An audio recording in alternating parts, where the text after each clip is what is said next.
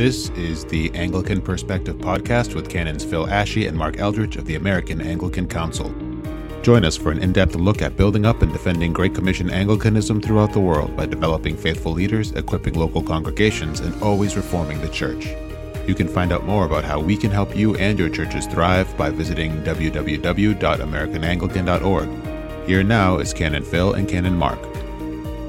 I'm Mark Eldridge of the American Anglican Council, and I want to welcome you to this inaugural Anglican Perspectives podcast. I'm here with Canon Phil Ashey, who's the president and CEO of the American Anglican Council, and we're just really excited to be able to offer this podcast moving forward and another way to serve the Anglican Church in North America, which is what we do. In case you aren't familiar with the American Anglican Council, the AAC, we focus on three main areas while serving the Anglican Church in North America. We focus on equipping local churches for mission and ministry and better fulfilling the Great Commission in our times. We focus also on developing faithful leaders at all levels of leadership within the church, and also on what we call always reforming and being able to speak into the issues that need to be addressed within the movement that we're a part of. And so equipping, developing, and reforming, that's what we're about. And anyway, I just want to bring in Phil here and just let him share a little bit with you about what we do and why we're glad you're joining us today. Well, thank you, Mark. And it's great to be on this podcast with you. And for those of you who haven't seen us, we are two bearded guys who just love to hang out together. My beard is a little grayer than Mark's because I got a few more years and miles ahead of him. But our hearts are the same. You know, we want to see people come to Jesus. We want to see people filled with the Holy Spirit and ministry coming and changing people's lives. And we're doing this podcast because we know that you as pastors and listeners are busy people, and this is a format where you can listen in and, you might be over a cup of coffee or in your car or wherever. But we're trying to make this walking the dog. Exactly. So, we're making this as convenient as possible. So Mark was spot on in describing our mission. And I'll just take, kind of one piece of that. Let me just talk a little bit about the big always reforming piece. And I start with the proposition, and you're going to hear this a lot, that we're no longer in Jerusalem. We're in Babylon. That's how we find ourselves in the biblical story. And so our job is to make sure that, like Daniel and his companions, Shadrach, Meshach, and Abednego, we are, to borrow a phrase from the end of the first chapter of the book of Daniel, that we as Anglicans and as followers of Jesus in general are 10 times as good as the best and the brightest in the secular elites that dominate our culture. We want a church to be excellent in everything it does. And so in our leadership work, we're calling it the Daniel Institute. We're all about turning out biblically faithful, courageous, resilient leaders at every level of the church. And we're not just talking clergy, but we're talking lay leaders.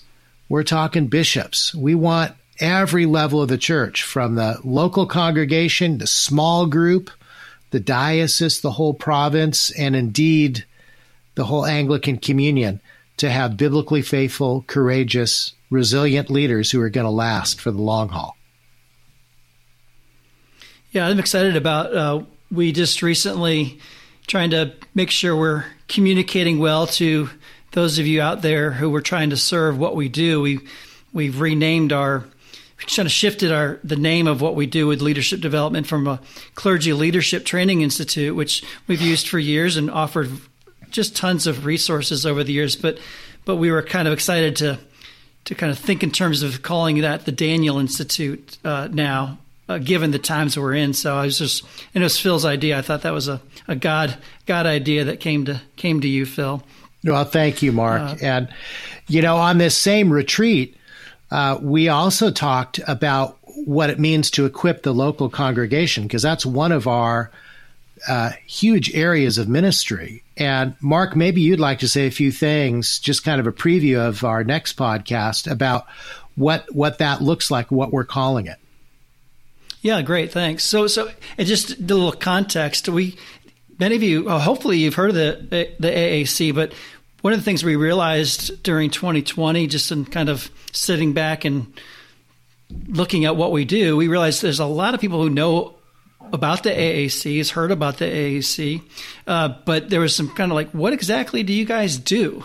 And so that's been a big focus of us, what we're doing moving forward in 2021. But so to that end, in terms of the equipping the church part, people are like, oh, I didn't know you guys did that. But we've really been focused on what's been called revitalization, church revitalization. That's such a need within the Anglican Church in North America. Well, across churches, denominationally, doesn't matter, but within Anglicanism, just a lot of churches that are needing to be revitalized, to grow again. And although we're totally committed for church planting, it's great. But at the AAC, we saw the need of trying to address the revitalization issue. So anyway, that's my title, actually, Director of Church Revitalization. So what Phil was talking about is that we're going to really start talking about all the different ways we help with that as part of our Anglican revitalization ministries, which will include a specific program called Revive, which is all about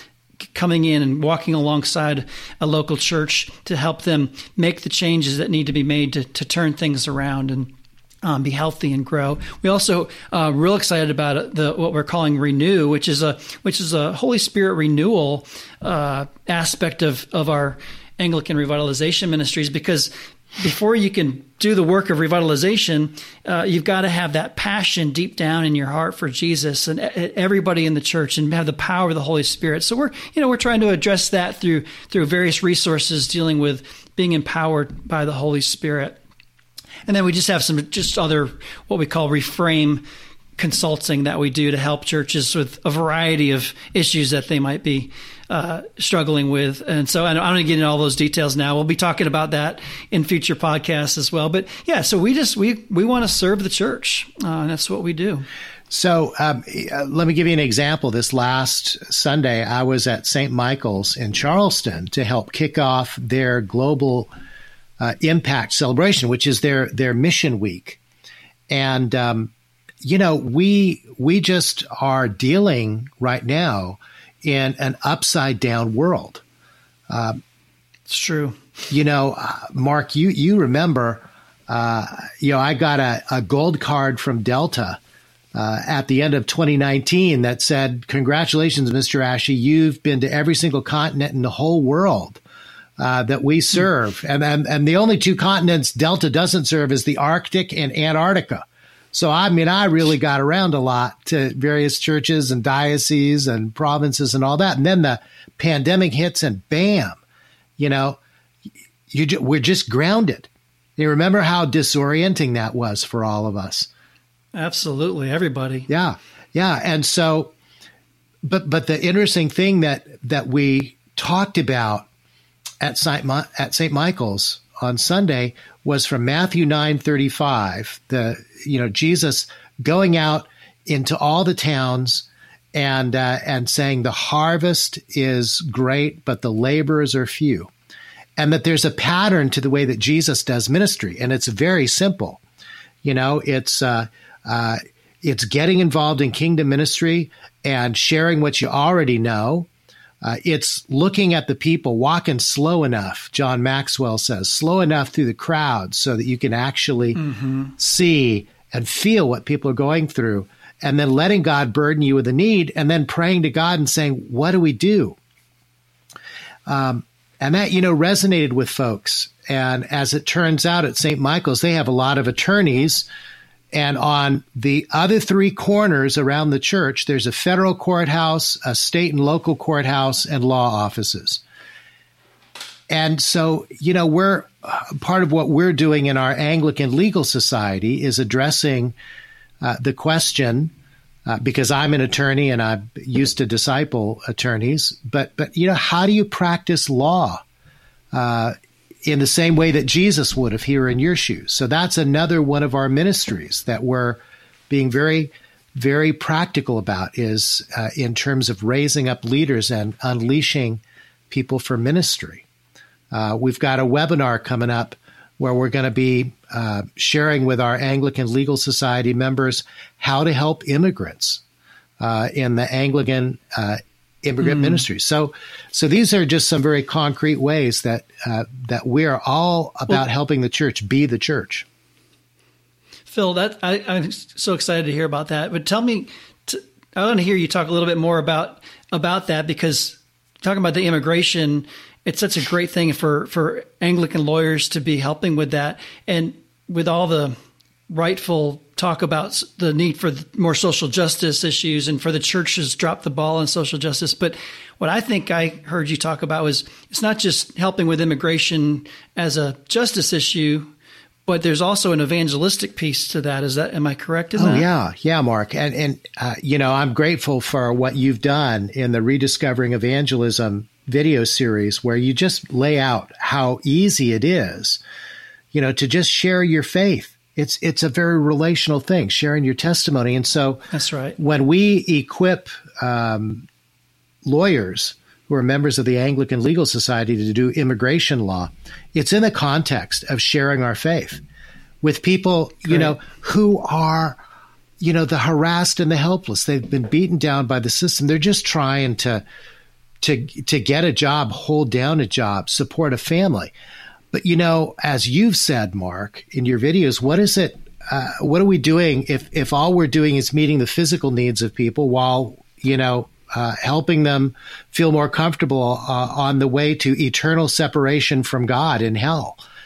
Exactly. And so we gotta find ways to do this ministry and share our faith. It's taking the whole gospel to the whole person. Yeah, that's great. That's one of the things one of our strengths, I think, and when we do engage with local churches, is just helping to bring back that passion for mission in the local community and evangelism and practically how to do that. I mean, one of my big things when I was rectoring a church, I never wanted to do too much ought to preaching and teaching, but more how to preaching and teaching, because I think so many of us, we know what we ought to be doing. We know we ought to be sharing our faith. We know we ought to be giving our testimony. We ought to be leading people to Jesus, or all sorts of things we ought to be doing as Christians. I think sometimes we get hung up on the how do we do it, though. And so a lot of our equipping church and developing leaders materials really are how to do evangelism, or how to grow your church, or how to be better at discipleship and those kind of things. Because anyway, I'm off on a tangent there, I suppose. But it's more that equipping. We want to help people actually do the stuff. That's right. And see lives changed. And Mark, isn't it true? Because I know you do this from your own experience in ministry. But when you come to work with the church, and not just the clergy, but the vestry too, say a little bit about how you get them to focus on the local community. Well, again, as Phil was talking about with the new culture we're in and everything like that, this is the most obvious statement that we all are aware of. But what always worked isn't working anymore. You can't be the quote unquote Christendom model of church is long gone from working. And so for a church to grow in this current culture, it has to adopt a missional culture. Right. And so to that end, it's the emphasis and the focus is on how to identify a specific unchurched population within your local community. Jesus said, again, stating obvious things here that all of you listening know well, the Great Commission is go and make disciples of all peoples, all nations. So who are the peoples, the people group in your local community around your local church? This is what we teach. and help identify and figure out who are those people specifically that God's calling your church to go to share the gospel, build relationships, share the gospel, and then bring them into the church family to make them mature missional disciples of Jesus. So again, it's really about helping churches identify particular people group and then developing strategies and programs, for lack of a better word, ministries to reach that people group relationally, instead of just hoping that they somehow show up. They're not going to show up. Yeah. So we've done it. I've done it for years in churches, and we know it works, and we help churches. We've got tools and resources that we can point people to identify those people groups, and so yeah, it's just that missional zeal. I like the word zeal. That was my word a couple of years ago. I decided I needed a word for the year, so I heard somebody do that, so I picked zeal. And but we just need more zeal for the mission. That's right. In many of our churches. And you know, the reality is mission's right on our doorstep. I mean, the needs absolutely right there. I mean, we don't have to go a million miles away to a foreign country, and and we're not against overseas mission. Totally for that. It's a both and scenario. But no, the mission field right now is 5 miles around your local church. That's right. That's right. Go ahead, Phil. I cut you off. No. I was thinking of something in an article that I read about doing mission in an upside down world. That it's no longer the United States and Great Britain that are the greatest missionary sending countries. It's actually the countries we used to send missionaries to that are sending missionaries to us now, because our culture is among the most secular and difficult to reach in North America and Great Britain and in the industrialized West. But the truth is, we not only focus on the local community, but our other reforming piece in terms of the Anglican Communion is we bring bishops together every year. Our bishops and their dioceses here in North America, with bishops and dioceses from Uganda, Kenya, Myanmar, Brazil, and we build these kinds of mission partnerships and networks of like-minded, biblically faithful Anglicans that want to reach people for Jesus. So there's a lot of stuff that we do at the AAC that we want to share with you, because we're so excited. And we're looking forward to our podcast next one, where we're going to focus on equipping the congregation side through Anglican Revitalization Ministries. But we'll have people coming that we're going to interview, who are going to share on topics of leadership, on the history behind us, the future before us, and Mark, we're probably going to have some people talk about the Holy Spirit too, right? I would imagine it's part of our Anglican Revitalization Ministries, and without the power of the Spirit, we could talk till we're blue in the face about all these things, but nothing's going to actually happen. So absolutely, we'll talk about the Holy Spirit and the need to rely on Him in our lives. So, well, listen, this has been hopefully helpful to listen to, but I've just thoroughly enjoyed being here with Phil and kind of introducing this Anglican Perspectives podcast. And so, just if you're listening, just know that we at the AAC, we exist to serve you. You guys are you're the ones out there doing the work. You're the heroes, and we want to come along and be a resource, a help, support to you, whether it's equipping your church for better health and growth, or developing you as a leader, or helping you just address the issues of the day. So I hope you keep listening.